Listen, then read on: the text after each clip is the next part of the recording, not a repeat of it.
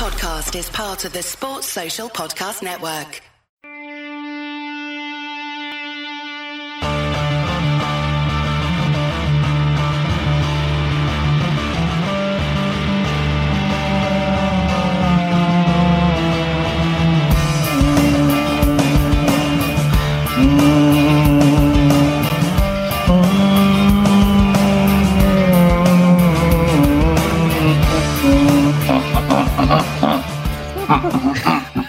Good evening and welcome to the Safari. You've just heard a warthog hum the intro song, and not as melodic as Pumbaa or Timon from The Lion King. Obviously, this is the forum. This is the four of us. There's myself, there's Shane below me. There is Andy to this side. There is Ray down there. See, Ray, I can do this.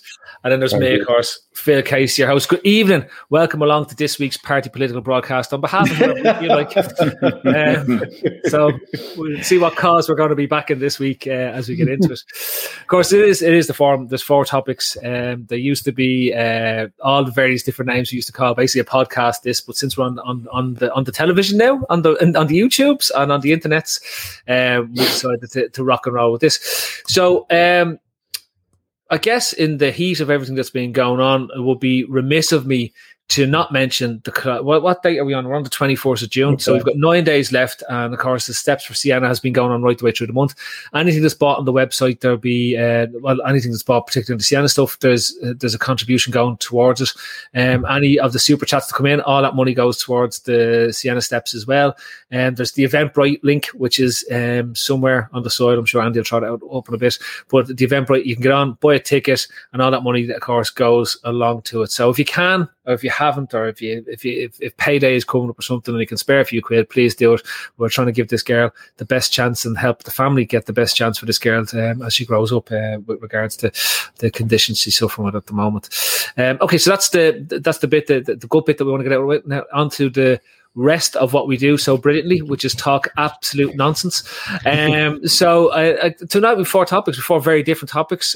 First topic up is going to be around homophones and armbands. The second topic is going to be who we think is going to win the Euros. So we can come back to all the questions around the Danes and the Belgians and the English and the Scottish and all the lads that are still in it as to who we think is going to win it. Third topic then is talk about the refereeing, and so many of our lads have been moaning because they hated football and VAR had ruined the whole thing, yet they're all praising the refs and the VAR. So I'm completely confused. It's like they've all got VAR in the brain or something. So it's co-VAR or whatever it is. And then we round up with other sports we'll be watching over the summertime. So with that, I want to...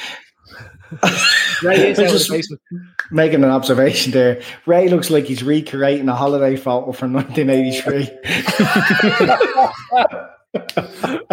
Ray is coming away from Pontins. How does that look like that? It's just the sofa and the light. It is the light. It's like a really old photograph. Yeah. And the stripy t-shirt that everyone had when they were growing up. His sun-kissed face as well is just like yeah. No, because we never wore any sun factor on holidays when we were kids. There was no such thing. You remember Only Fools and Horses? Rodney falls asleep under the tanning bed. That's dick out to me. To be fair, Ray, I have to say, what Pontins have you gone to do the show from this week? is the Clonetly one, is it? No, it's Scandinavia. Dublin's being transported into Scandinavia for one day, so I'm now live in Scandinavia. There's an unbelievable amount of daylight for 10 past 10, isn't it? Yeah, it is. Well, look, to be fair, we were just mentioning it before we came on. It is, of course, the longest day of the year if you're in the Northern Hemisphere. So anyone that's listening to the Southern Hemisphere, good morning. And it's our longest day of the year. But unusually, Finland, who lost tonight, they were beaten by Belgium. They're going through their no night, so they don't it's the longest day for the last 3 months. Imagine, Andy, can you imagine if you woke up in the morning and it was the same light that it is when you go to bed at night, and you aren't locked out of your head or anything like that, and it's not the thing. How would you be able to deal with constant daylight? Would it wreck your head? I would wreck my head, yeah. I think I just during that time of the year I wouldn't go to sleep. I'd stay awake and then in the winter, when it's the opposite, I'd just go to sleep. You'd hibernate. Yeah. Would that work? Would you eventually adjust to that, do you think? Yeah. Sleep in the winter, stay awake all summer. Would you reckon, though, if everyone had hibernated in the winter like that, right, that then half the stuff that went on over the last 12 months would have been a lot easier? Like, if we'd hibernated, think about lockdowns and stuff were a perfect opportunity for us all to hibernate. Had they said on Christmas Day, right, lads, that's it, longest day of the year, you've done your drinking the whole lot, this is going to be a shit show for a couple of months, let's hibernate. Yeah, right? And just put a load of nuts beside your bed. Yeah. And just water and nuts. Would you go for it? Yeah, I actually would. Yeah. It'd be great. How many pods a day would you do then when you came out of hibernation? Because you'd have to catch up. Yeah, we'd have to do 2 pods a day. Yeah, there'd be 2 forums on a Monday. You'd run out of topics, wouldn't you? Yeah. No, I think it'd be good. Yeah, all day brightness, all day and night brightness. Mad. Does it even get a little bit dark at all? No. It's like, do you see what it's like at the moment? It's brighter than that. At 2 a.m. Yeah. Like 3 o'clock in the morning, you're going out and it's like that. Shane, you're a man who sees the early part of the morning all the time. So for you, what is this fun? Is this easier for you to get up in the morning time, or is it harder? What is it like for you? No, it's easier. Yeah, it's easier to get up in the mornings. In the summertime, always easier to get up in the mornings. I'm not as much of an outdoors person now as you, Phil, but I work out in the open, so much easier in the summer than the freezing cold winters at 5:30 leaving the gaff. No, Jesus, no. So this is your weather. This is your time of year. Yeah, excellent. It's the classic. It's the weather show. Yeah, it's the most Martin King. It's Martin King. There you are now, Ray, in your cabin there in Pontins. What weather do you like? And do you like the brightness? Do you like the brightness, do you? And does your missus like the brightness now, or would she be more for the darkness? Which would she be more in favour of? Right. Look, I want to move along. First serious topic of the evening. Andy, you were taken aback initially by the idea that UEFA would have a probe into the armband that Manuel Neuer was wearing for the Germans. And of course, the UEFA have subsequently dropped it. And it probably leads on to a bit of a bigger discussion, which we've been involved in over the last couple of weeks. But this summer, anyway, it seems politics and football seem to have had a much heavier mix than has been over the last few years. So, look, I'll let you lead away where you're coming from on this one, and let's see where we can go with it. Well, initially I thought this was going to be a great topic because it just took me by real surprise that sort of thing would be investigated in the first place. So I thought it'd be a really good opportunity to bash UEFA, as we love to do. But yeah, yesterday UEFA, with the help and hand of the media, sent social media into a massive frenzy over a letter sent to the German FA when they were informed that an investigation was to take place into Manuel Neuer wearing a rainbow armband. And the matter's now being closed as the armband was seen as a positive symbol of support and equality. But what did they think it was initially? Like, why were they like, did they, do we know? Like, what was the problem? Was it what was the point of making a big deal out of it? Because all that's happened, it's brought out all the lunatics and the bigots and everything else and the homophobes saying that it's politics and football. And as we know, equality at this stage is not politics, it's equality. It's about human rights and everyone being good to each other. So I don't know how many times that needs to be said. And UEFA publicly support the Pride celebrations with different things. They tweet about it. They run campaigns. The stadiums and all get coloured in Pride. So I don't know why that complaint, which is seemingly came from the Hungarian FA or something, I don't know why that wasn't just completely inadmissible and just binned out and told to fuck off on their merry way back to wherever that complaint came from. It never had to be made a deal of altogether at all, I think. Ray, I don't know how well up to date you are with the Hungarian political situation as it stands at the moment. But as a quick run through at the top level, we won't go too deep into it. But Viktor Orban is is deeply unlikable person, very heavily leaning towards right wing politics. Doesn't like immigrants, doesn't like homosexuals, doesn't like anyone that wants to be involved in the equality crusade. And given that the UEFA have been leaning towards moving the final away from Wembley and the semi-finals away from Wembley because Boris Johnson has cacked the bed and let the Delta variant run wild again in England, right? And their basic premise has been to move the whole lot to Hungary. Was this not just UEFA trying to butter our bread on both sides and then not drop it on the floor? I think, Kev just made the comment that the political symbols are supposed to be banned. It made me think, the dates just conveniently missed. But imagine, we've got the World Cup next year starting in November. I mean, would England, for example, have been permitted to have the poppy on their shirts if it would have coincided? I probably think not. I mean,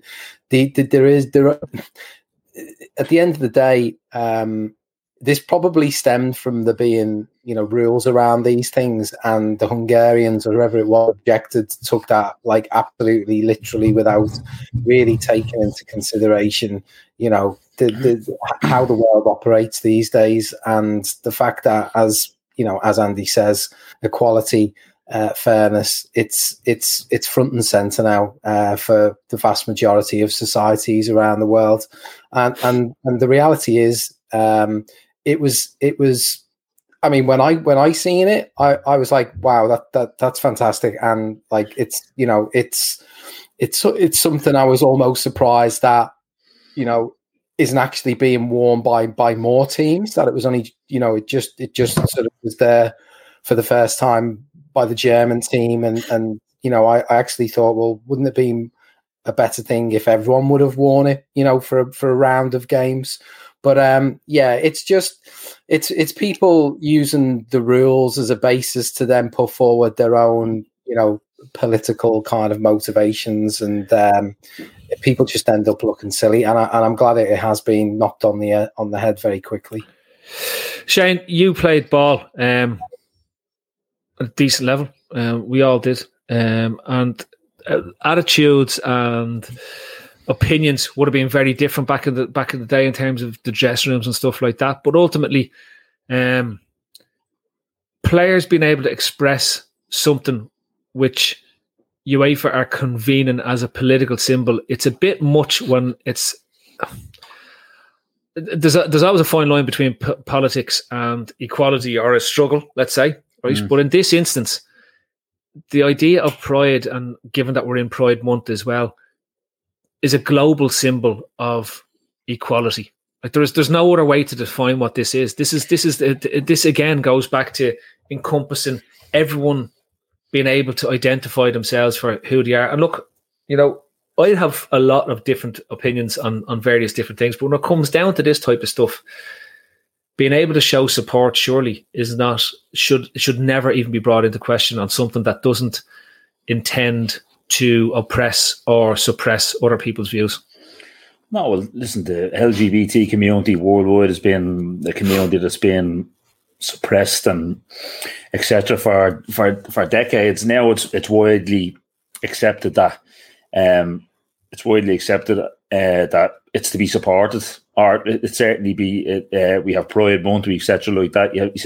You've Andy's tweet or said about UEFA tweeting stuff supporting Pride Month. We have the latest campaign was a campaign in the Premier League at one stage, wasn't it? And stuff like that. So I mean, look, it's like how, in fairness, like that. What UEFA did, the investigation UEFA put into the armband, has probably been longer. It's probably been longer than some of their investigations into racial abuse at games, because they don't tend to care really about that.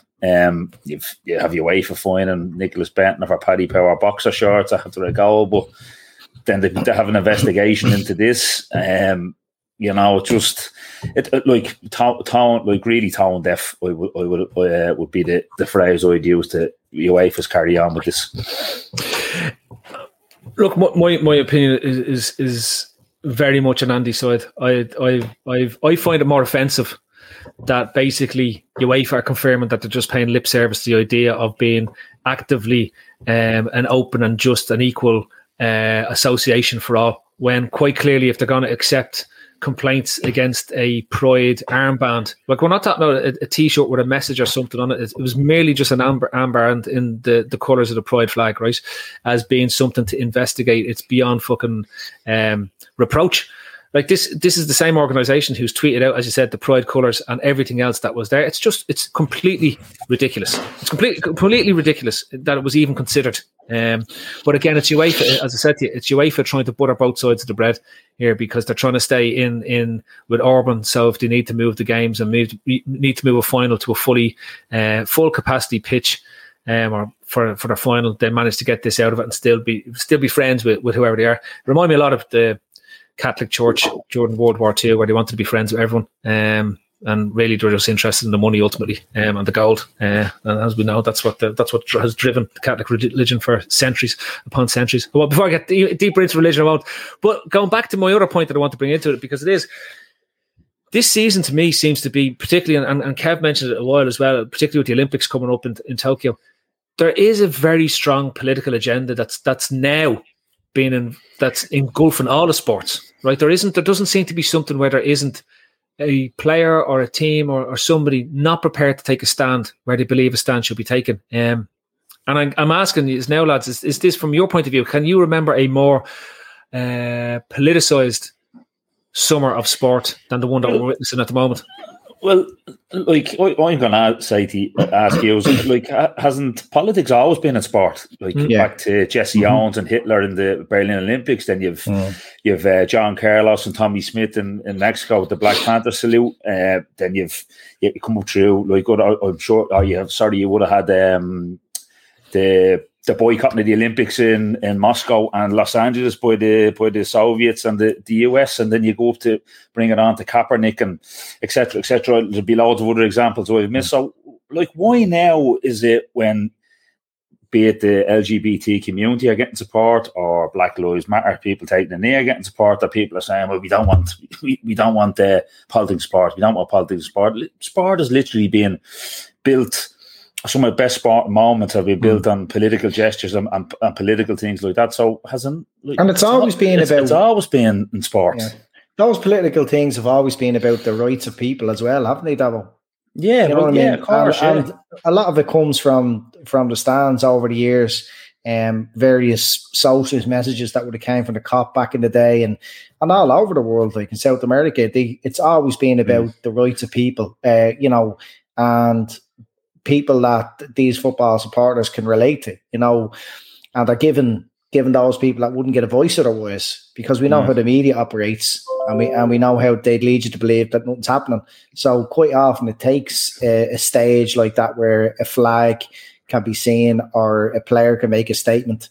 But yeah, like their free world says, I want equality, but it feels like political talking points are becoming bigger than the actual game. I think that's maybe just how engrossed we are in social media, that people talk a lot about it, but it's definitely always been there. It's for as long as I've watched football, there's always been politics and football being interlinked. A lot of the time it bugs me because I don't quite understand what that political message is.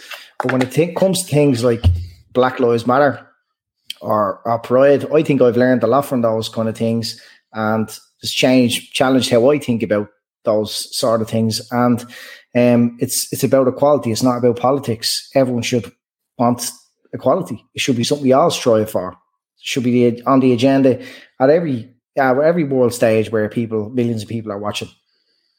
Yeah, I think it's touched on something there, Andy. Social media, I mean, it magnifies everything tenfold. You see all of these opinions being voiced, and your timeline fills up with all of these sort of mad opinions on things, and it just seems to gather pace, really. And I think that's a big factor these days. It just, sometimes things just get blown up out of all proportion, and that's just society now. That's the world we live in. Yeah, and actually, you know, on social media, it gives people a platform to be anti-equality, and that's going to drive people mad. Now, there could be trolls, or there could be people who have those beliefs, you know. Okay, let me, I suppose, answer that question then that I posed.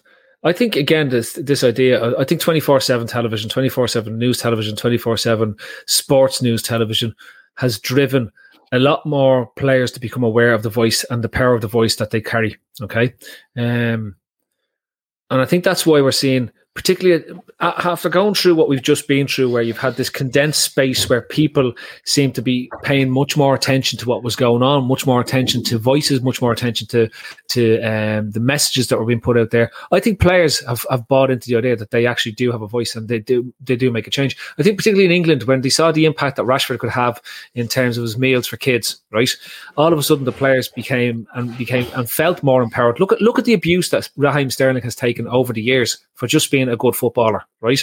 Look at the abuse that so many players have taken, and look at how even now we're talking about how many gay footballers have felt secure in the knowledge to come out.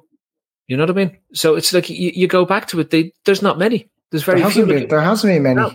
Not high profile anyway. Do you remember your man Hitzelsberger? But he was finished after they played for Villa. Effectively, yeah.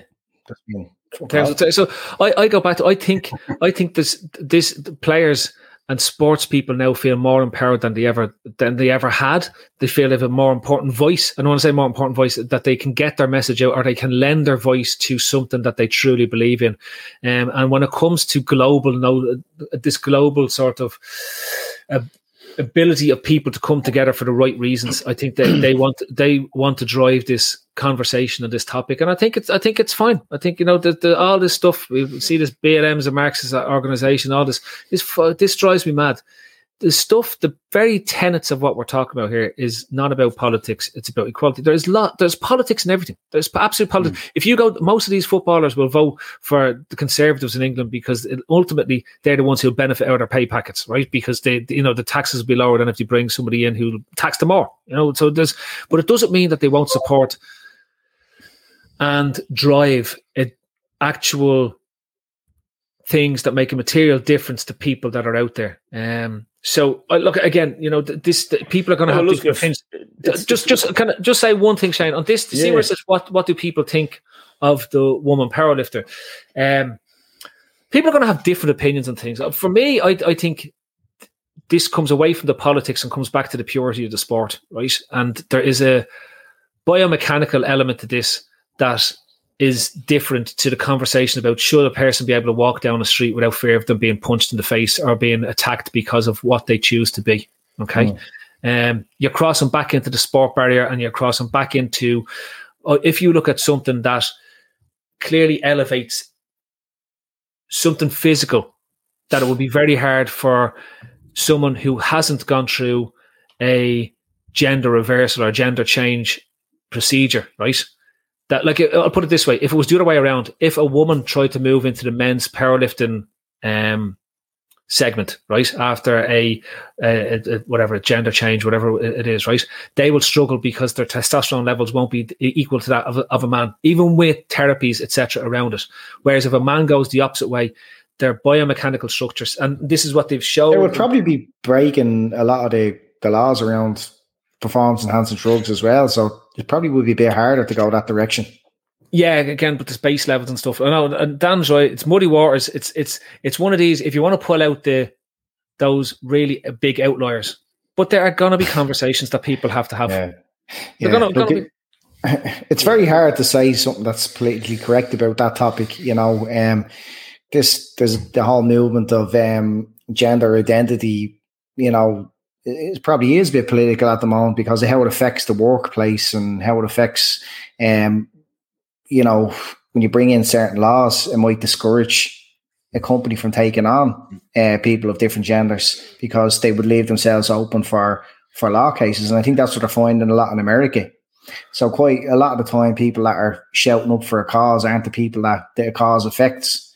And I think, like, about this powerlifting, Like that's obviously been agreed in the sport of powerlifting. You know what I mean? The people that this really affects, the competitors and the governing bodies, they've agreed to that. So how would our opinion even matter on a topic like that? They've agreed to it. This is what affects them, and it seems to have got it's been approved, and it's happy days. So if that's the case, all the best. But Andy, Dan makes a good point here, and it is something we should be able to openly have conversations around this without feeling so nervous about what you're saying that somebody will either jump on you, will look to cancel you, look to label you as being bigoted or racist or whatever it is, homophobic, because you want to have a conversation about saying, well, is this right? Is this the right thing from a sport? And I want to learn more. If they've proven that this is a fair and stuff, I want to learn that. I want to have a debate. I want to be able to talk about it. And I don't want to feel like that I'm not in the right position, that I'm not able to have this conversation. And all these things are about being able to openly discuss these things, because only through discussion, only being able to openly discuss what's going on with your friends, with family, with people you don't know, can you learn and grow as a person? Stephen was on here a couple of weeks ago when we were talking about some of these topics, and we were saying, and he's learned and grown as a person. And it's like, we need to, if to be grown up and to be adult about these things, you want to learn. I don't want to be afraid to make a mistake in what I say, because I want somebody to tell me, no, that you don't say that. You actually need to think this is the Graham Souness came out and said that I listen. I could be totally wrong here. I just know Souness. I think he said he had a conversation with someone maybe from the LGBT community, and it was basically about. He said, when I was in the dressing room in the 70s and 80s, he says, look, he just goes, it was absolutely a bigoted place and homophobic and everything like that. And you said what you said then, you couldn't say now. As you alluded to with you and Pete being from Drimnagh last week, Phil, things that would be said back in the day that, Jesus, you couldn't say now. And Souness said he really enjoyed the chat because he wanted to learn and he wanted to grow in that topic himself, so he could learn about it as well. You know what I mean? And that's a man in the 60s now. Wanted that was quite a recent thing. I seem to remember seeing. I think it was about last year, Davo. Last year, he was talking about how he's a big supporter of Pride now, and it's at the back of being educated, because a lot of the time what happens is people jump to shame you. If you don't know something.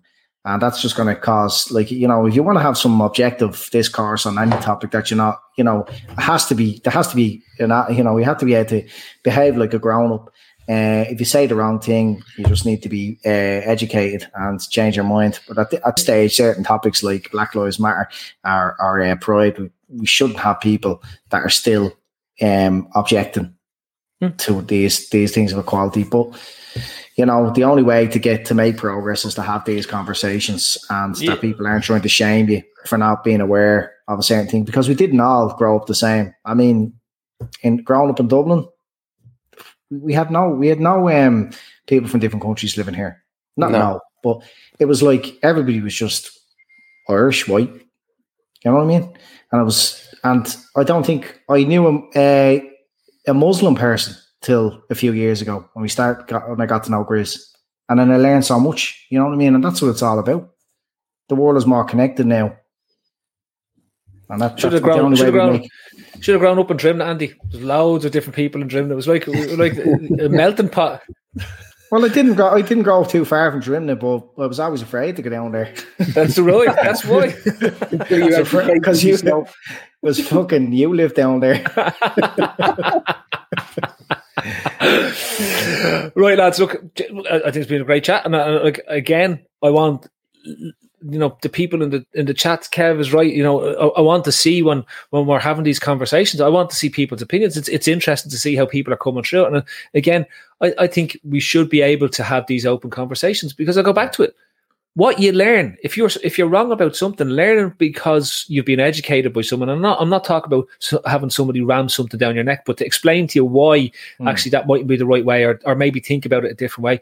Yeah. That's much more important, because when somebody learns and grows and learns something new, they pass that on to their kids, onto their friends, onto their own family, because when the same conversation comes up, they're inevitably going to be in it. They're going to have a better way to to understand and explain to people. Like you say about Grizz being the first Muslim, like Jesus, like like Muslim people lived in a small enclave of Dublin in most people's memories, because there's the mosque in Clonskea, and everyone used to anyone who was Muslim sort of live very close to it. And I was fortunate enough to know to our family knew, or through marriage, there was a couple of Muslim men in the family in terms of what was there. So it wasn't that unusual for us to have engagement with people in different religions. And then there was people who were Jewish as well that were part of the family. And it was just, but it was that is the exception rather than the rule to most people growing up, right? And even down to having somebody like Pete, who's a close friend, it's the exception rather than the rule when you're growing up. And that has allowed me to, thankfully, and I say this thankfully, to have a relatively open mind in terms of absorbing this thing. And it's great to know you guys, because nearly everyone that's involved with us as a group, everyone involved that has been involved along the way, always have been open-minded. I'm not saying we start off in the right place, but we've learned as we've gone along, and we've grown as we've gone along, and that's what I'm really proud of in terms of what we've done. And again, ultimately, it's the vast majority of the time, it's 4 white blokes or 3 white blokes on the screen talking about football. You know what I mean? But to learn as we go along has been the biggest thing, I think, for us as a group, which is great to see. Yeah, and I think just to finish up, the great thing about being Liverpool supporters as well, like we've been exposed now for the last few years to a couple of fantastic Muslim players, and we've got a bit of an insight into how they operate, how they live their lives differently to other players that we would have English players, Scottish players, German players, Spanish players, how these lads actually live their lives, and some of the customs that they follow, and it's been great. And I think just back onto the onto gay footballers, there will come a time when that door gets opened and that will become normalized, and hopefully hopefully Liverpool will be a team that will help foster that environment. If there are players who want to come out to the world and say that they are gay, that hopefully ours is one of the most tolerant fan bases out there. You would like to hope in years to come. I think we absolutely are as a fan base. I think it's Liverpool always encourage equality, and they really do pay a lot of attention to the oppressed, and I think they always have, and they've always been a voice for people with not much of a voice. Exactly. Right, let's move along to something a little bit less heavy. Ray, who's going to win the Euros? Well, I mean, my money's on England, but I guess you don't really want to listen to an Englishman back in a wrong country, do you? I mean, I've just been trying to work out the route for England to get to the final. There's probably more chance of Liverpool getting to the final, actually, when you actually look at it. I mean, there's a way in. There's a way in. I heard there's a way in through the group stages. So you're waiting for have it in there. Come on. Well, the way this is shaping up, I mean, I think the most impressive team, the most solid all-round team for me at the moment, as it stands, is Italy. There's something about them. There's something about their togetherness as a team. You've seen it with Chiellini early doors, celebrating, keeping that clean sheet at the start of the tournament. They're getting goals as well. They're spreading the goals around the team. There's contributions from all over the place. The goalkeeper hasn't really been tested that much, but they've got a top goalkeeper there who's capable of pulling off worldies when it's required. Italy are my favourites right now. I just see vulnerabilities with some of the other bigger nations, the likes of France, the likes of even Belgium to a degree. I think they can be got at really at the back. and Courtois can have shaky moments. So, but looking at how the fixtures sort of, looking at how the fixtures are going to pan out. I mean, Italy to me have got they've obviously got a handy touch, I think, against Austria in the next round. So yeah, Italy for me. I think I would say this as an Englishman, but I don't see it with the Germans personally. I just can't see them. I just can't see them getting all the way through past some of the bigger teams when they come up against them. I know they did a job on Portugal the other night, but I don't see it myself. Shane, you've watched every game in this Euro so far. So no, I haven't. You have. You've been commenting in the group on every single game. I know you have. So it's just don't be pretending now. Come on, tell me who's going to win it. Oh, I was back to Italy at the start, and I've been happy with what I've seen so far. The one worry before the tournament is as you know, going back through the years, Italy normally need to come in on a scandal before they'll go and win it. They had Calciopoli before they won the World Cup the last time, I think, and then they obviously had the Paolo Rossi stuff in 82. But this tournament they've come in and they've been, I think, they're 27 games unbeaten or something like that, 28 games unbeaten. But Dico alluded to it, and a lot have been saying, I think Mancini has them all a big squad team, no real superstar at all. It's more the sum of their parts than any one big player, and they've been really solid. Other sides, well, I haven't seen as much as I would have wanted. I haven't seen any of England. Seen very little of the other ones. I'll probably throw a shout out there, but Gini must be in with a shout for player of the tournament so far, is he? For Holland, which will go down a treat on Twitter, I'm sure. It's going down at the moment. The FSG outlets are literally the pitchforks. They've got banners up at Melwood because they haven't realised they've moved from Melwood at this stage. But it doesn't matter. Like, Robbie Fowler has to take them down every day. Yeah, he seems to be he's as he normally does for Holland. He certainly knows where the net is. So he's he got 2 goals now. Is he joint top for the Golden Boot? Is he? He's 3 goals, hasn't he? Yeah, 3 goals. Yeah, so three more goals than Harry Kane. Well, there you go, Joe's mate. Joe is 57 bets all with Harry Kane to be top scorer in them, I think. Harry Kane has the same number of goals as Robbie Keane in this tournament, so he's going well. Yeah, listen, I'm all in on Italy. I haven't seen him with France. Obviously, I thought they had a couple of years to go against Germany. You didn't see any of them against Hungary in the game they drew, but they'll obviously be a danger. But yeah, I'm going with Italy anyway. Yeah, I mean, the only thing is Italy. It's lining up for an Italy-Belgium quarter-final, which will be tasty. The Dutch have managed to get in a situation where if they progress, they'll play either Wales or Denmark in the quarter-final. So at the moment, the Dutch have probably got the handier route because they're going to play. Has that player the tournament wrapped up? Yeah, they're going to play a third-place team now in the next round. So that could be any. That could be any sort of cannon fodder. So, if you get to a quarter-final and you're playing Wales or Denmark, it could be panning out nicely for you. Andy, you've been glued to the tournament. Who are you going for? Yeah, well, Italy, it's obvious. They've been so enjoyable. The energy, the bravery of them, like the lads are saying, there's no real standout superstar. Look, you look at France and you've Pogba starting to perform and Mbappe, and yeah, fair enough. But look at how enjoyable Italy are. Look at how much you want them to win. So yeah, it's going to be hard to stop them. I seen Didi Hamann saying that. Was it Hamann saying that Austria will give them a game? I don't think so. They're going all the way to the final. I think they'll beat Belgium.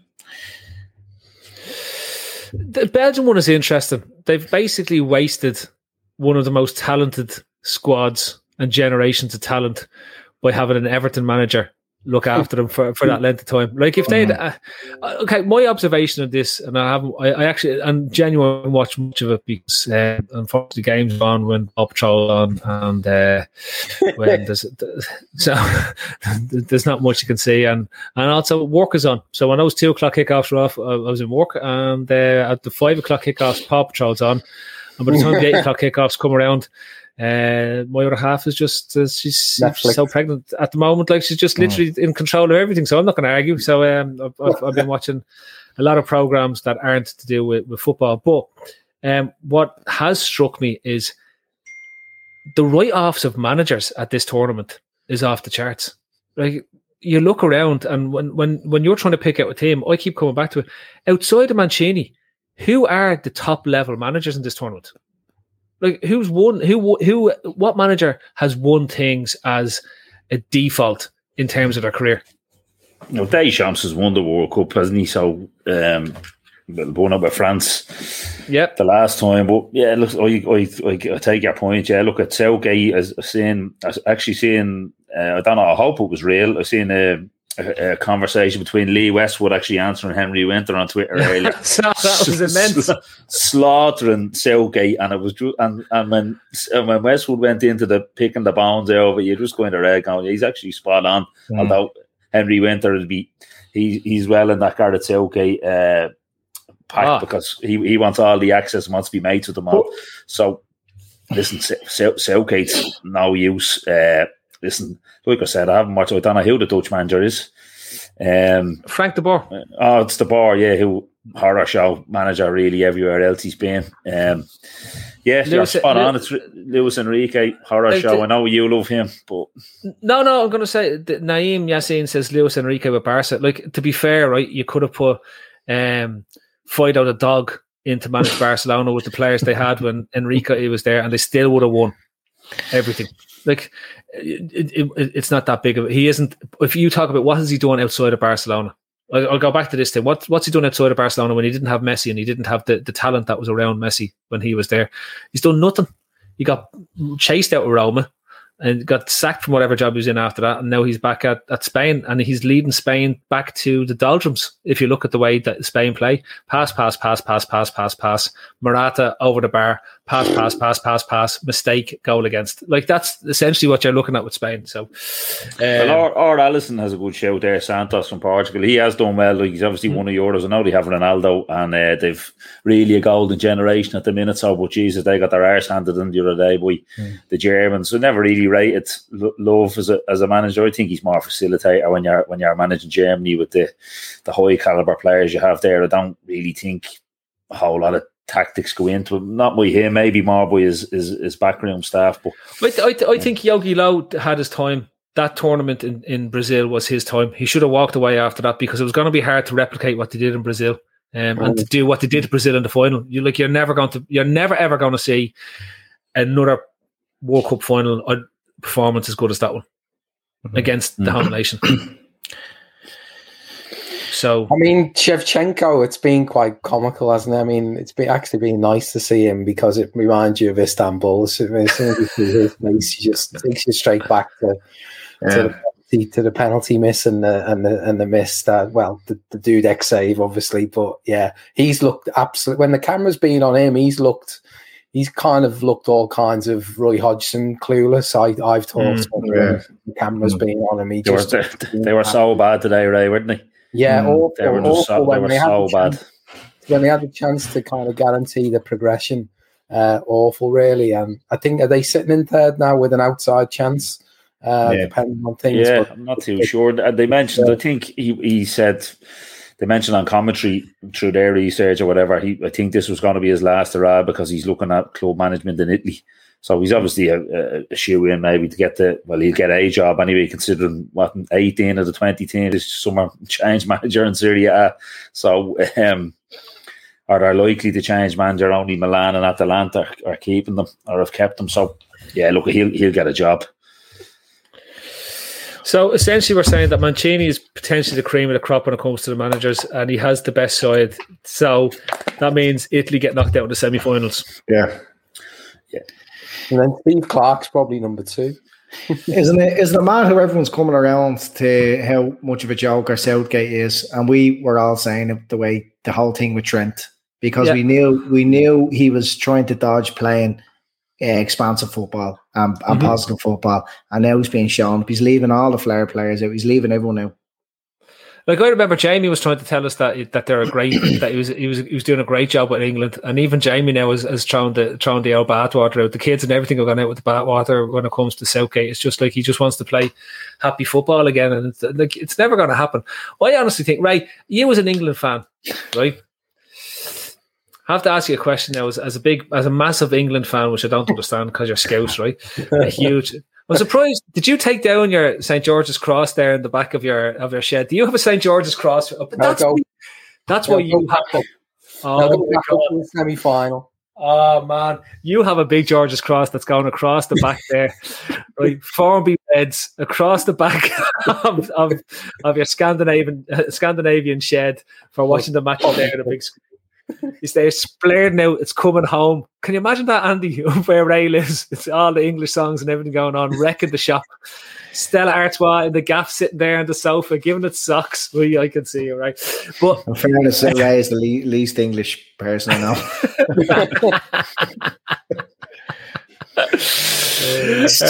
Secretly supports England.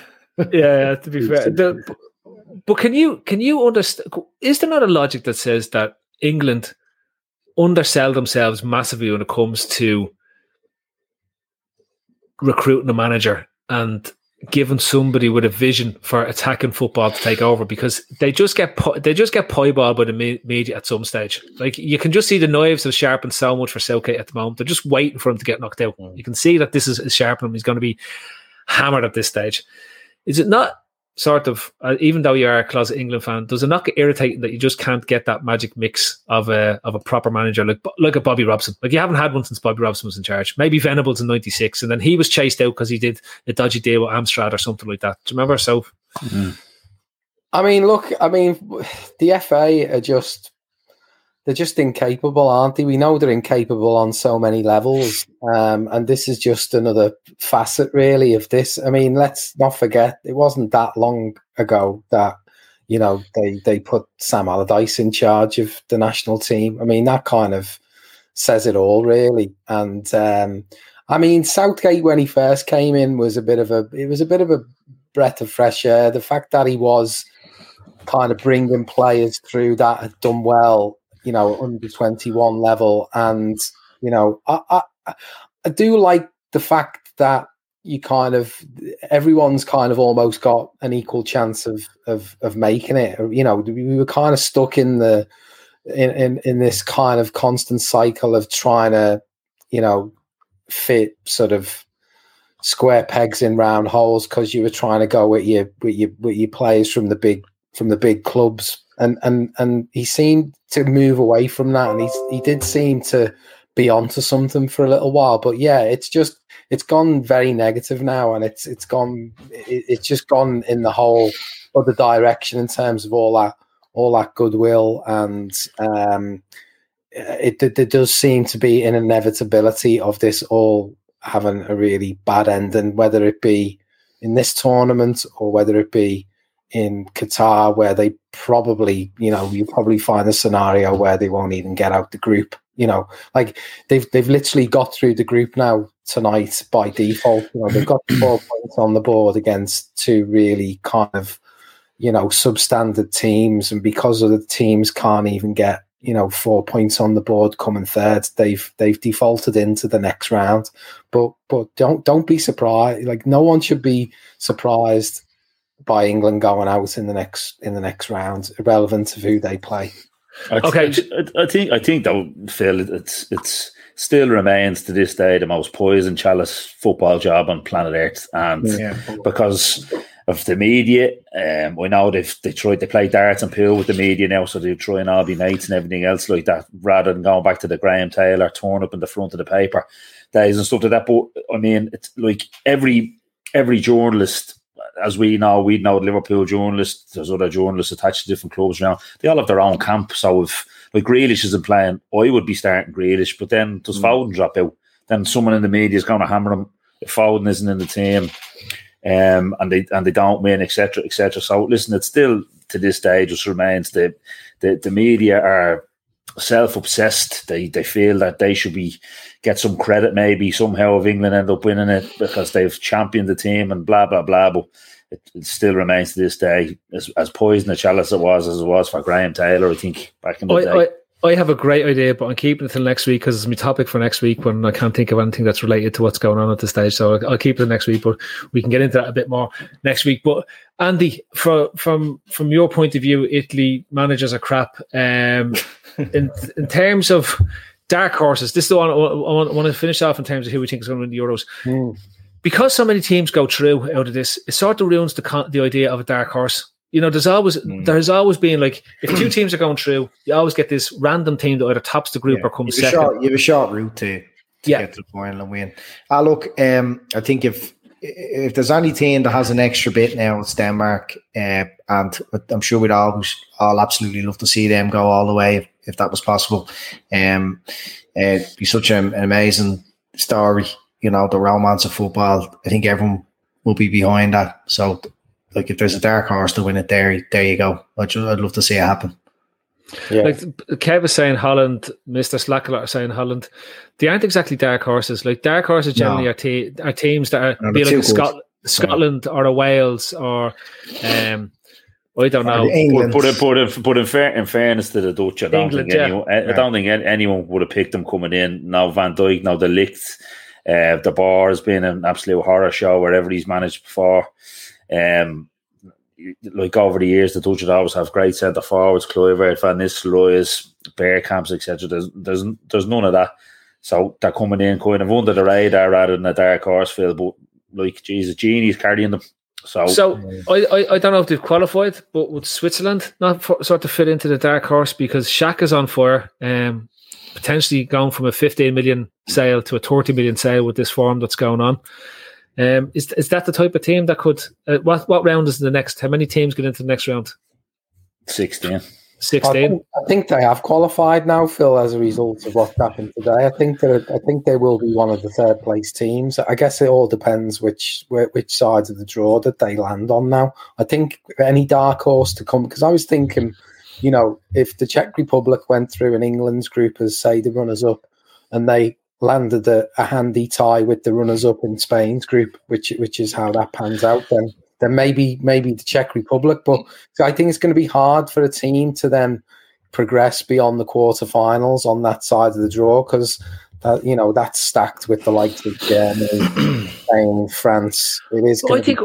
I think he's over egging Germany.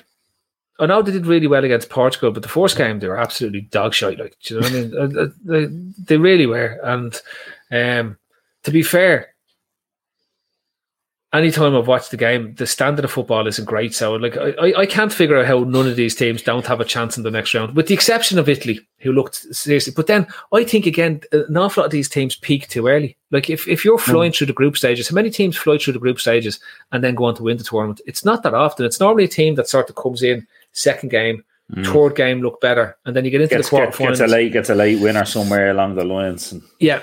In fairness, though, that Germany-France game was worth it alone just to watch Mats Hummels try to chase Mbappe after losing a 5 yards head start. And get there. Yeah, and in fairness to him, he did in fairness. Yeah. I don't think you should rule out Wales making a bit of a run again. I mean, Wales are playing Denmark. Say about Denmark maybe being a dark horse, but you know, Wales then coming up potentially against the Dutch. I mean, who knows? I mean, they've got a sprinkling of world-class players there, haven't they, who can turn it on the day. The Portuguese team you would have fancied to do damage, and then because of that Germany result, you're now going, nah. But like, yeah, it's gas because after Germany's opening game, you would have been saying nah to Germany, but now we're saying because Germany comprehensively beat Portugal, it's like you're there going, Germany look good again. So if Portugal go out and bash Spain, does that not put them into they're back to being good again? That group, Ray is the Mats man for all the Euros, but that group looks a bit mad now, Ray, doesn't it? After Germany losing to France drama, Hungary, Germany hammering Portugal. Like that's a bit of a mad group, Barry. I think anyone who's on 4 points now, pretty much, even with one game to go, is pretty much guaranteed to go through, unless they miraculously finish bottom of the group on 4 points. So France, with the 4 points, will know that they're basically through. And Who's got to play? Who are the two big guns playing one another in the last game? It's France against Portugal. Yeah.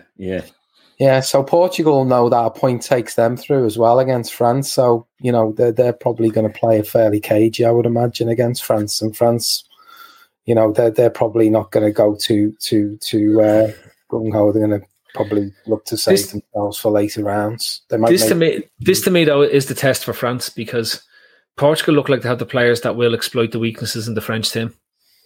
Like in the main, they have Jota and they have Ronaldo, and all they have to do is strike a shot from left to right against Lloris, and they'll score 3 or 4 goals in a game. I knew you were going there. But I totally agree. He's horrendous. Just on that shot, Shane, you just go down on the left hand side and shoot it across him, and it'll just go in the net all the time. Look at Origi did it, and we did it like loads of times to him all the time. And you see him playing international football, and it's the same goal over and over and over again. How Germany didn't do, I don't even know who played each other, but like how Germany didn't do that to them repeatedly is beyond me, because that's exactly what I would have done. I actually thought Germany were okay in the second half of that game, Phil, but they never tested them at all. No. Someone texted me going, I thought Germany were all right. I said, yeah, but they never tested them, and if they had have, they probably would have got something. Yeah, I don't disagree. Portugal is shot in the back, and Bruno Fernandes is basically cat's piss. Let's be honest about it. Like he's an icing type player. He's not a cake. He's just icing, right? So it's like if you have a nice cake and you stick icing on top of it, the icing is nice. If somebody comes along and gives you a whole lot of icing, it just looks like sick on a plate, and that's what Fernandes is. He's sick on a plate. So like that's basically what he is. Gick. Anyway, moving on. Jota's on a Liverpool kind of topic. I think Jota's looked good. He's looked decent. Yeah. He looked sharp. Combining well with Ronaldo for a couple of goals the other night. I mean, Portugal, they were a whisker away of taking that, to the wire. Like they hit the post 4-3, and I think they could easily have bombarded and scored another one, and it could have been 4-4. It was a mad game, absolutely mad game. But they were woeful at the back. Diaz looked shaky. They just, Pepe, I don't know, he's how old is he now? 44, something like that. I mean, he's showing his age, isn't he? He is, and he still likes to kick people up the hole, which I have a massive lot of respect for, right? And talking about kicking players up the hole, Shane, your topic, referees. But is that Ben 10? No. Who is it? It's just some fireman sham. It looks like Ben 10. Shane, he's just sitting here at the table. Just playing with him there. Hey? Are you doing a little story and everything now? Is that what you're looking for? I'm just waiting for you to change the subject. I'm getting bored of the Euros totally. Sorry, man. Jeez, Andy, I won't go with my topic then at all. What was your topic? VAR now? Yeah, VAR and referees at the Euros. Yeah, look, I think now. Listen, by the way, my topic got ruined tonight because the offside that was given against Lukaku in that Belgium game was disgrace, and that the ref bottled the second yellow big time in that Denmark game against Russia. But in general, and a lot of people have been talking about it, be it on social media or our WhatsApp groups, that the refereeing and VAR has been a lot more streamlined. It's been a lot more quicker. The Lions haven't really been out. They've been quick decisions. It's the system in itself has worked a hell of a lot better. And yeah, look, I thought even Anthony Taylor's there. I think, I'm not sure is he the only English referee there, but he was obviously, I thought he was excellent. Obviously, what he had to deal with in the Denmark game. But I just think in general, the officials have been a lot better than we watch every week, and VAR has been a lot more streamlined. Who'd have thunk it, Davil? Who'd have thunk it? Who'd have thunk it? Who'd have thunk it? But I mean, we've only been going on about it for 2 seasons.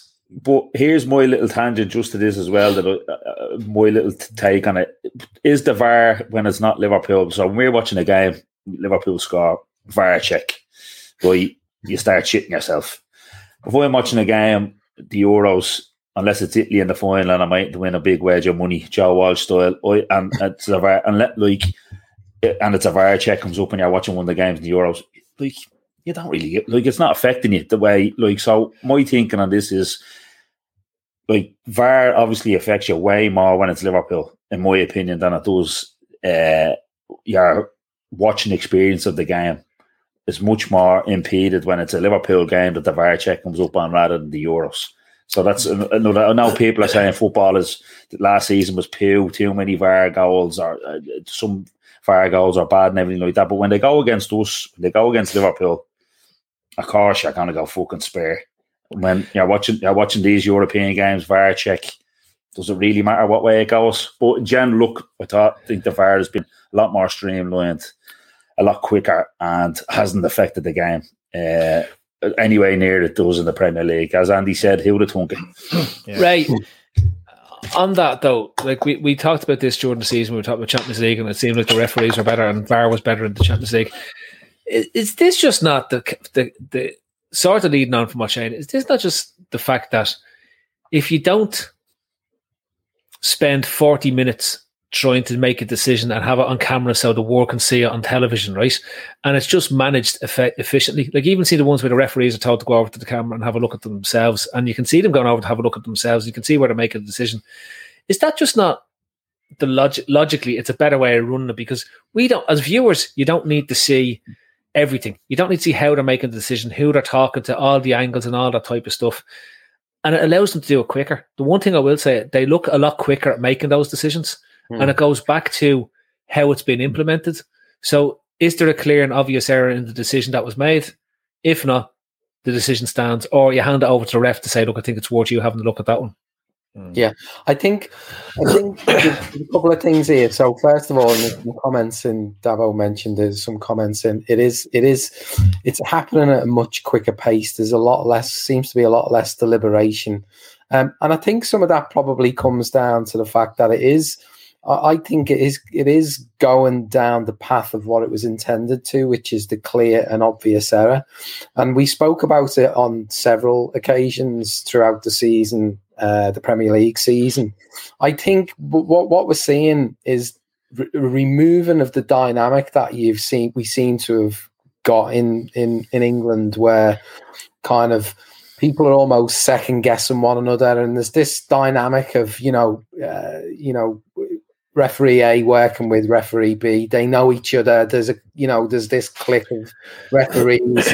There's the dynamic of people one referee not wanting to undermine another referee, and I think there's a lot more going on that is crept into it over the course of the Premier League season, which just isn't there at this level. Like, referee A isn't asked about overruling referee B here, or telling them to go and look if there's been a clear and obvious error in his opinion. And then, referee A, when he goes over to the screen, doesn't seem afraid about admitting that he didn't see something, or that he'd made a mistake on his original judgment. Like this is how it was all supposed to work in the first place. And definitely in England, we got completely away from that. Certainly by the sort of second half of the season, there was other stuff going on in referees' minds and heads, and it all become a big load of people kind of protecting their own backs by the end of it, and that clearly isn't happening here for me. Andy, and to add? Yeah, no, that's 100%. I think we've said it here before. The Association of Refs in England, they're a boys' club. They all know each other. You can't have governance like that when they're all sort of looking after each other. With the Euros, you've referees coming from all over the place. They don't know each other. As Laura Duffy says, there's a dedicated VAR team, so there's no I'll scratch your back, you scratch mine. It's just decisions are made objectively. It's how refereeing is supposed to happen. There's so much subjectivity in refereeing in England. It's incredible. And we're so suspicious of the Premier League referees now, and rightly so. So we want to see more transparency. We want to see more lines. We want to see more talk. We want to hear what they're saying, because we're so suspicious of them. Whereas, like, when it's the Champions League or when it's in the Euros, it's fine to see less, because you kind of just trust that they're going to make the right decision. And it seems so far that they're making all the right decisions and they're refereeing games like they're supposed to do. And the Premier League needs to seriously look at this, because it's glaringly obvious to the world now, all the people who watch English football, that those referees in England need to go. And there needs to be a massive reform, because they're absolutely fucking the game up in England, because they just don't want to referee the game objectively. They want side chat. They want fucking all the talk. The media puts the pressure on. It's just a shambles. You know what I mean?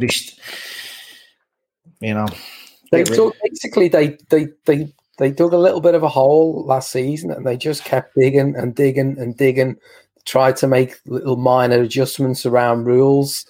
That didn't work. It just ended up spiraling out of all control, and it's hard to imagine them even owning up to that and trying to take it the way that the European refs are approaching this. I completely expect the same shit show next season. I really do.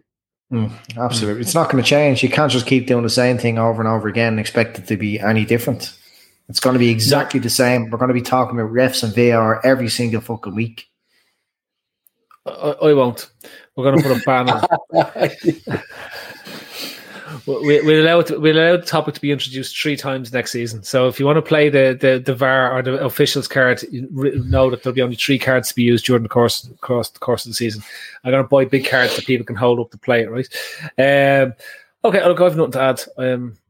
So I haven't seen enough games to comment, but I do know that there seems to be a general theme that people aren't going on about refs or bad decisions or VAR. So if that's not happening, it means it must be working, and that's all that matters. Learn what they're doing right and implement it in the best leagues in the world, and job done.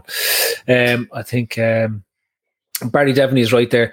I have heard Peter Walton a couple of times, and fuck me, I don't think he's gotten a decision right in terms of what's going on. The fella clearly hasn't a breeze what's going on with refereeing, and if he's involved in any type of refereeing in England, no wonder it's a shit show. Right, last topic, lads. The World Games.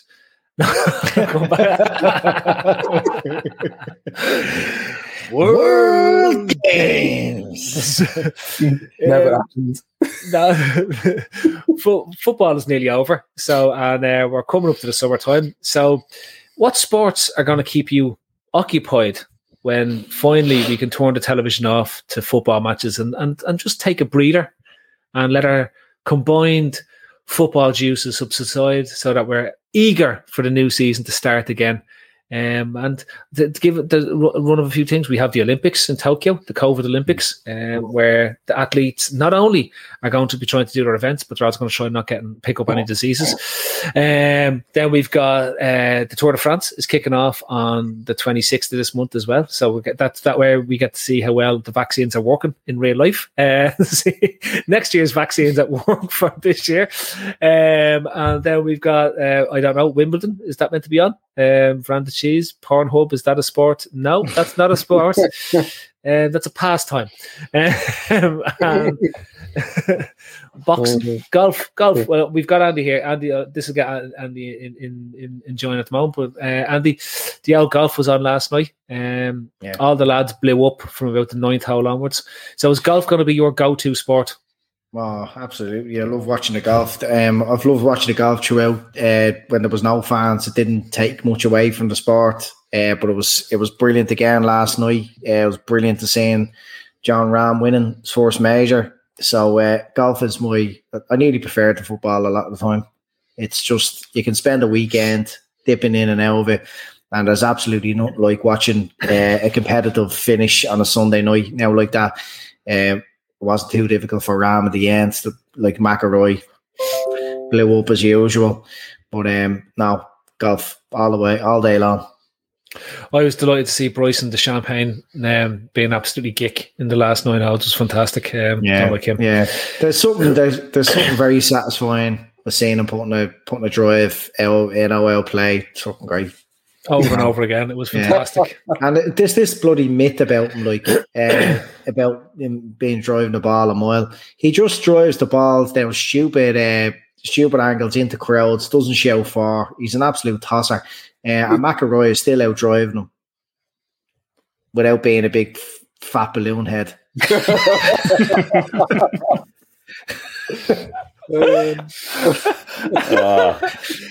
Is there golf at the Olympics, Andy, this year? The lads allowed to play golf. Remember they were able to play at the last Olympics. So the Olympics, lads, the Olympics is the closest thing we get to World Games without the fun. And obviously, there's like I don't get the logic in having the Olympics this year. I know obviously Japan really want to host it, and then they don't really want to host it at the same time. But it's like every 4 years you get to see loads of sports that you don't ever see again for another 4 years. So it's like does it matter? You know what I mean? Like, I just thought, would it not have made more sense to find one venue that could host the Winter and the Summer Olympics just this time around because of COVID, right?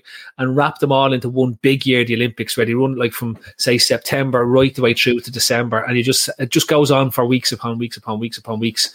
And we'd have the crack. Like I don't even know. Does anyone know anyone that's involved in the Olympics? Like I think are there got to be fans in Tokyo filling the stadium now? 10,000 they announced today. Is it 10,000 that's allowed in the stadium? Yeah. I don't know why Mohammed is attacking me there. Why is he doing that?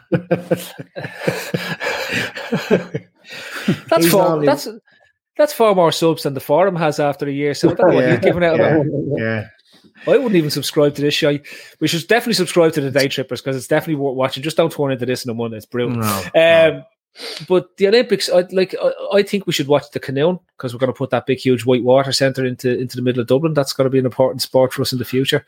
The 100 metres on ice. Avo, this is what we're talking about. This is World Games shit. This is what it's at. Yeah. This is the World Games was their plan to get rid of the Olympics and just have the World Games and it has to be the 100 metres on ice. It has to be competed by transgender weightlifters. That's it.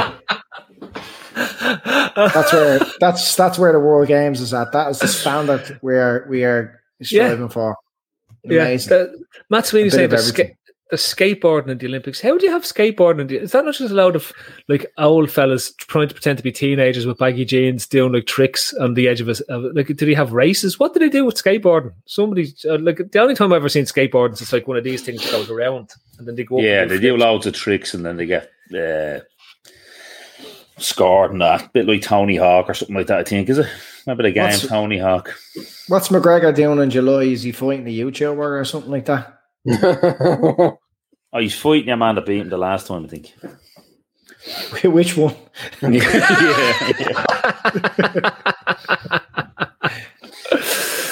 Your man from the Marble Arch.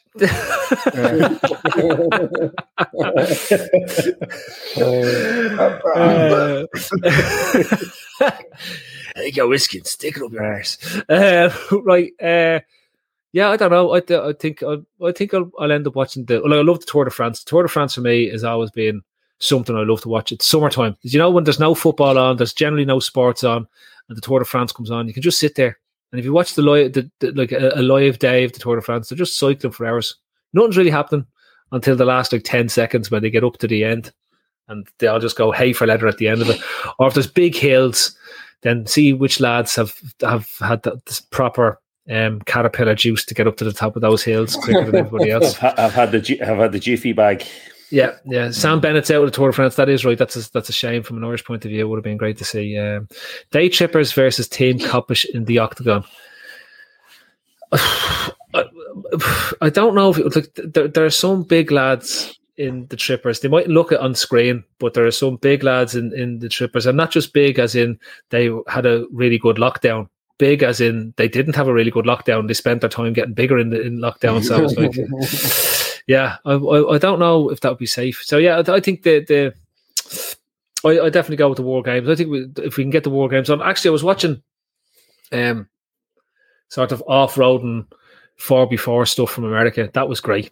Like you can watch that for just wake up in the morning, stick it on, and it's just lads from the south who've made these massive jeeps and they just drive up and down mountains. It's fantastic. That's a great sport to watch as well. I think it is great with the Olympics being on. You get to see other sports that you don't normally see, and Ireland obviously tend to do well in amateur boxing and stuff like that. But I love the athletics, the Olympics when the athletics is on, and all the stadiums are going to be full. But it's great. really is great television. The athletics at the Olympics. I'd be betting into that for the summer. Golf, like Andy as well, bet into it. Will you be betting to the gymnastics now, Shane? I'd watch it now, yeah. I'd watch it. Can't beat a bit of gymnastics. I think the lads on the rings are just phenomenal. They're just phenomenal. The powers in their shoulders and the muscles that they have, it's amazing to watch those fellas. That core strength is just off the charts. Yeah. My view is completely different. Like from the 12th of July onwards, after the tournament's finished, for me, it's a month's worth of getting enough credit in the bank so that I can go full pelt with the start of the new Premier League season and NFL seasons, Phil, because that gets intense from September onwards. It gets pretty intense, owning the telly. Pre-season NFL though, Ray, is such a short period. Like, there's no messing around. You don't get these 2-month build-ups. The lads get back in at the start of August, and they're straight into the matches by the start of September. All the OTAs are done at this stage, so it's waiting for training camp and see who turns up. So that gets me excited. But it's this dead period that we're talking about at the moment, which is around now to about the start of August. You get to see whether the Dubs come in 7 in a row. You know what I mean? That's absolutely brilliant. I know that's not really up your alley, Phil. Although the Lions is on, Phil, this summer. You're a partial bit of rugby, aren't you? Fan, Phil. Yeah, but anything with British in the title of it means I'm not going to go because I hate the Brits, and I'm just like, because everyone was giving out to me last week about being an English basher. Yeah, what's your point? Listen, that whole concept does be blown way out of proportion anyway. If fucking 4 countries or 5 countries can't get down and beat one, you may fucking pack it in all together. Well, I don't know why don't they let the French and Italians in? I don't know. Just call it Europe. It started. They'd find another excuse as to why they lose when they lose to the All Blacks or whatever. As to listen, come here. England, Ireland, Scotland, Wales can't get a team of players to get down and beat one team. I think it's interesting that Ray only turns on after the 12th of July. Ray, have you a bowler hat and a sash in the back of that thing? That's just the way it works out. That's just the way it is this year. Are you trying to announce your nomination as the new DUP leader? They're coming back down to Dublin for a march again this year. I believe so, yeah. And they're gonna hopefully to do, and they put some manners and all the scrouts going around Dublin punching each other's heads in at the moment. I'd look forward to a march down in Dublin. It'd be a bit of crack. They come down and bait them with their tin whistles. We haven't had a parade. They don't have tin whistles, do they? They have flutes or drums. Drums and flutes. Flutes and drums. If they just came down with their flutes and drums and bashed all the young fellas on South Ann Street, we'd be happy. It'd be great crack. Yeah, come on down. You're welcome this year. So Ray Dicko is up as the new DUP leader, and everything is grand after the 12th of July. Fair play, Ray. Well done. It's a big step up for you. Look forward to seeing you on the television in Stormont. The one thing about the rugby though is, for a change, because obviously usually they be in New Zealand or Australia or whatever. At least this tour being in South Africa, it's on at a reasonable time for people to actually watch it and have an afternoon and whatnot if they want to do something. It's good. I might actually, for the first time in a long time, give it a whirl. I watched it when I was living in Australia because the time it was on the proper time. So yeah, I was just looking here, 5 o'clock kickoffs. They're good. 5 o'clock.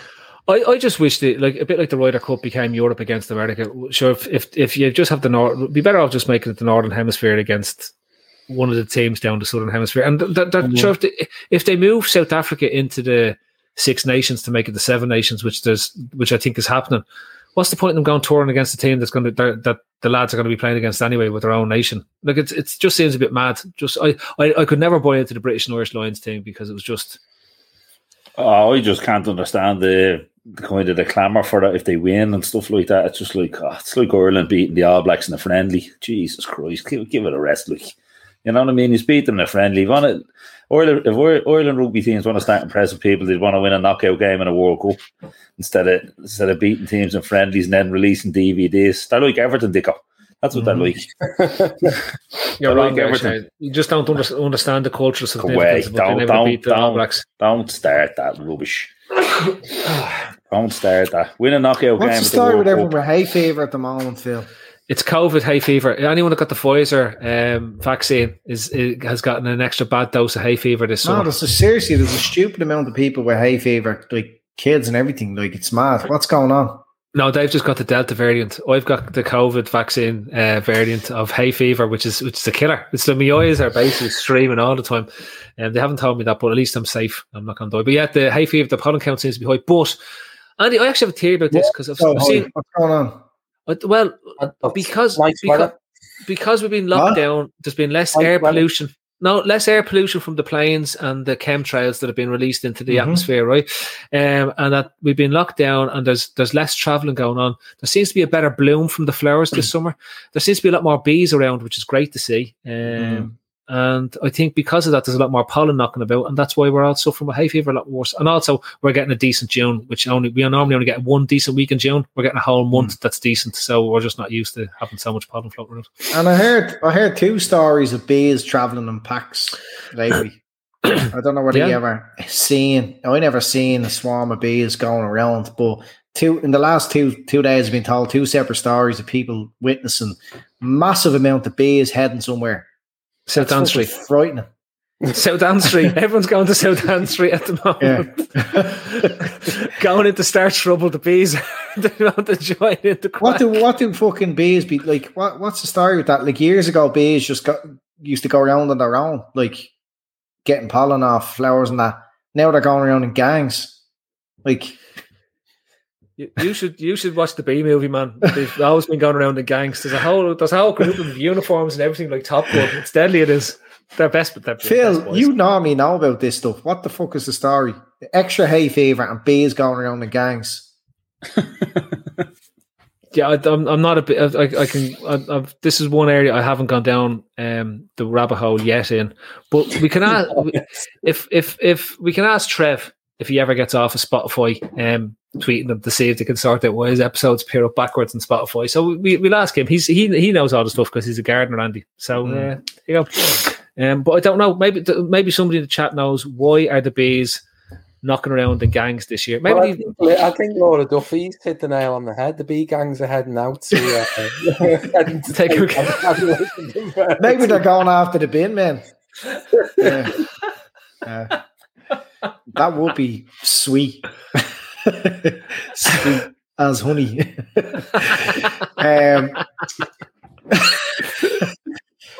It's scary. The world is changing. Like, this is a scary world, Andy. Yeah, like, it doesn't. Well, look, we started off tonight as the weather show, and now we're finishing with Planet Earth. It's fucking what a pod! What a pod! What a group! Prepare to be educated on this pod. Yeah, it is. I'll tell you about the time. Go on. Last year, I got attacked by wasps. Dad, do you know this story? Oh, is this what happened to you when you were playing golf? Yeah, it was in a match, and I went in to look for somebody else's ball into the trees down the right of the tent. Because you were straight down the middle. Oh, of course, as always. And, being a good sound opposition playing partner that I am, I went in to look for the man's ball, and I stood in a wasp fucking nest. And You're lucky. Yeah. Well, I didn't feel so lucky. When I stood in it, I thought I was at the standing like in a stinger because it was an immediate burning. So I just lifted my leg, like, I was stood in a stinger, and then the other fucking leg started. So I just legged it out of the trees onto the fairway, and there was loads of wasps on my legs, loads of them, like hundreds of them, and they were going up into my shorts and all. And I took out my t-shirt, like stripped off my shorts on the fairway, and just ran up the fairway in my boxer shorts. And the lads like were just wetting themselves laughing. And I had a hat on, so I was like, they were looking for a lake to jump into. And eventually they just fucked off. But it was absolutely fucking scary. Like that night when I was at home, hopping into the shower, like I was roasting, cold shower, and it was like wasp stings all over my arse and everything. It was horrible. Madness. Any pictures? No, I didn't take any. That would have been a great picture to plug the quads and his arse covered in wasp things. I hate wasps. I hate them. I like bees. Bees are happy little fellas. Wasps are fucking like scumbags. They're scumbags. And up in the club, like it's not as bad at the moment, Stavo. Maybe it was even before you joined, but we had a real big problem with horse flies. They're the biggest scumbags of all. They're like of all them, they are horrible, horrible things. Horse flies. Have you ever seen them? They're like daddy long leg jokes. No, they're just big flies. They're just big, nasty looking flies. Like you can see their teeth and all. Yeah, and they don't. You know when you do that with a fly, it just heads off. These things that encourages them. Yeah, encourages them. Oh, it does. They're like, hey, swat me, I'll show you, and they're coming in.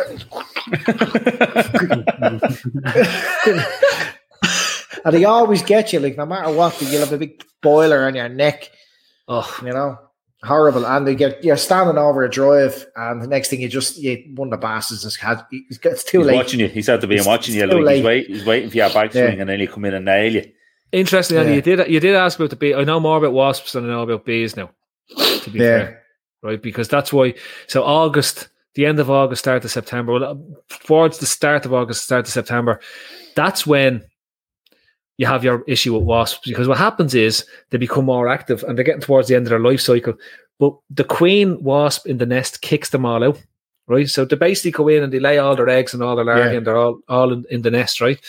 And then she evicts every other single wasp that's in the nest, right? Now, don't ask me how she does it unless she has like massive guns or something to kick them all out. But they all.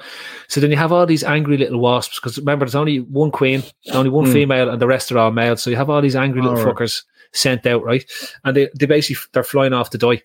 That's essentially what's going on. So that's why, as the month goes on, they become more aggressive, in terms of what it is, because it's just like, you know, the way when you talk to an old man and he's pissed off all the time, right? So that's what the wasps are like. They're going out and they're pissed off. And that's why they then start attacking anything that moves. And like there's the myth, you know, this myth about bees, when they sting you, they go off to die then because their stinger gets pulled out of their bum and that's what's left in your arm. Wasps have repeat stingers. They've just got like they've basically an arrow that just keeps nipping wherever they want. They're little bastards. I hate wasps. Not like a bee just sting. That's it. They're out of there. They die. They leave their stinger in there. These are just so like they're bang on compared to wasps. It's so weird. Like you go out for it. So if you want to kill a load of wasps, now not that I'd encourage cruelty to animals or anything like that, but wasps aren't animals; they're little bollockses, right? So like, but interestingly, wasps do have a function. They kill, flies. Do they? They eat flies. So, because this is one thing about them, wasps have a function in nature's chain. They kill mites and flies and stuff like that. You know, midges. You know the midges that bite you. Yeah. They eat them. Now, the one we have to watch out for though is the Korean hornet. That's is it the African killer hornet or the Asian killer hornet that they're scared is going to get into Europe, because supposedly if they sting you, it's like hot lava going into your blood. That like this thing is lethal, and they're about that size, right? And they look a bit like a giant wasp, except with one stripe on their back end, right? But what they them at a tent, Andy. No, that. I wouldn't even be going in looking for my own ball if I knew they were lurking in there. But come here to me. If you see one of them, you have to report them to the ISPCA, because they have to go in and find the nest and kill them all. Because if they get in, they're actually cannibals. Not cannibals, sorry. They're carnivorous. So they hunt wasps and bees, and they get in and they behead them and suck out their insides. And that's what they do. So now there you go. Oh, nature's mad, isn't it? Do you ever see the murder at night time, the crows? No. So when all the crows land and they take out the weakest member of the crow pack. Do you know about this? No. That's what they do every night. Another time I was playing in the course at night time. It was the last to leave. I was just up practicing. Just look at the size of those bastards. Wow. That's an Asian giant hornet. If you see one of them, one, don't get stung by them, and two, report it to your local ISPCA or RSPCA because they are literally the most dangerous thing around. Shane Downs asks, has there been a sighting in Europe, Phil? There was a sighting in Swords last September, and a set alarm bells ringing, and they couldn't find the source of it, but there was a genuine sighting. They found they did find one as well, the body of an Asian giant hornet. So there you go. Anyway, all the crows. Right. I was coming down the 9th, Davo, and on the right hand side in the trees, all the crowd was like thousands of them, big, massive crows, like, and I was thinking to myself, like, if they're here for me, I'm fucked, because like there's no one here that they'll have me for breakfast. But they all came down onto the fairway, thousands of them, and I just like legged it down onto the 7th, and just got into my car there and fucked off. But when I was looking back, they all just fucked off and just left one crow there in the middle. They were all down to just bash one crow, the weakest crow. And that's what they do, apparently, all the time. The boardman at Beach Park, Andy. Yeah. Right, so I hope you all have learned stuff in the chats tonight, which wasn't intended. We should have talked about crows and wasps and bees, more so probably than for the first hour of the podcast, but that's been the crack. As we said, you see the hashtag of Sienna Steps is over that past Andy's head. If I just reach, I can't because I'll have to put my hand there. Look, in past Andy's head and out the far side. That's where you can see the hashtag that's on there, and you get all the details on the top of it. This has been the forum. I've been your host, Phil Casey. Below me has been Shane Davern. Across this way is Ray Dickinson, new leader of the DUP, and his book up is St. George's Cross when he's finished. And beside me here, sorry, one more insecty kind of thing. Not an insect; it's a little fish. Because this has put the shits up you, because I know you like going out to the 40 foot in your and getting out into your dry suit, whatever you call it, your dry row. Yeah. There's these new fish called weaver fish. They're not new. Look at the bastards. I know, yeah. And they hide. See that thing on top? Yeah, they hide in the sand, and if you stand on that thing, you're fucked. Yeah, and the tip that anyone would have is never go swimming near low tide, particularly towards the end of August and September, because that's when you get the lowest tides, and that's when you have all the weaver fish are always at the edge of the low tide mark, so never go swimming around that time. And then also jellyfish around that time, but we'll come back to it. Around September, August, we'll do a full jellyfish, because Dublin has some strange jellyfish, including box jellyfish knocking around September time. Yeah, so you need to be careful. Right, that has been the podcast. That's been remember that there with the last bit that was going on. I've been your host, Phil Casey. That's been the forum. Good night. God bless. We'll talk to you next week. Sports Social Podcast Network.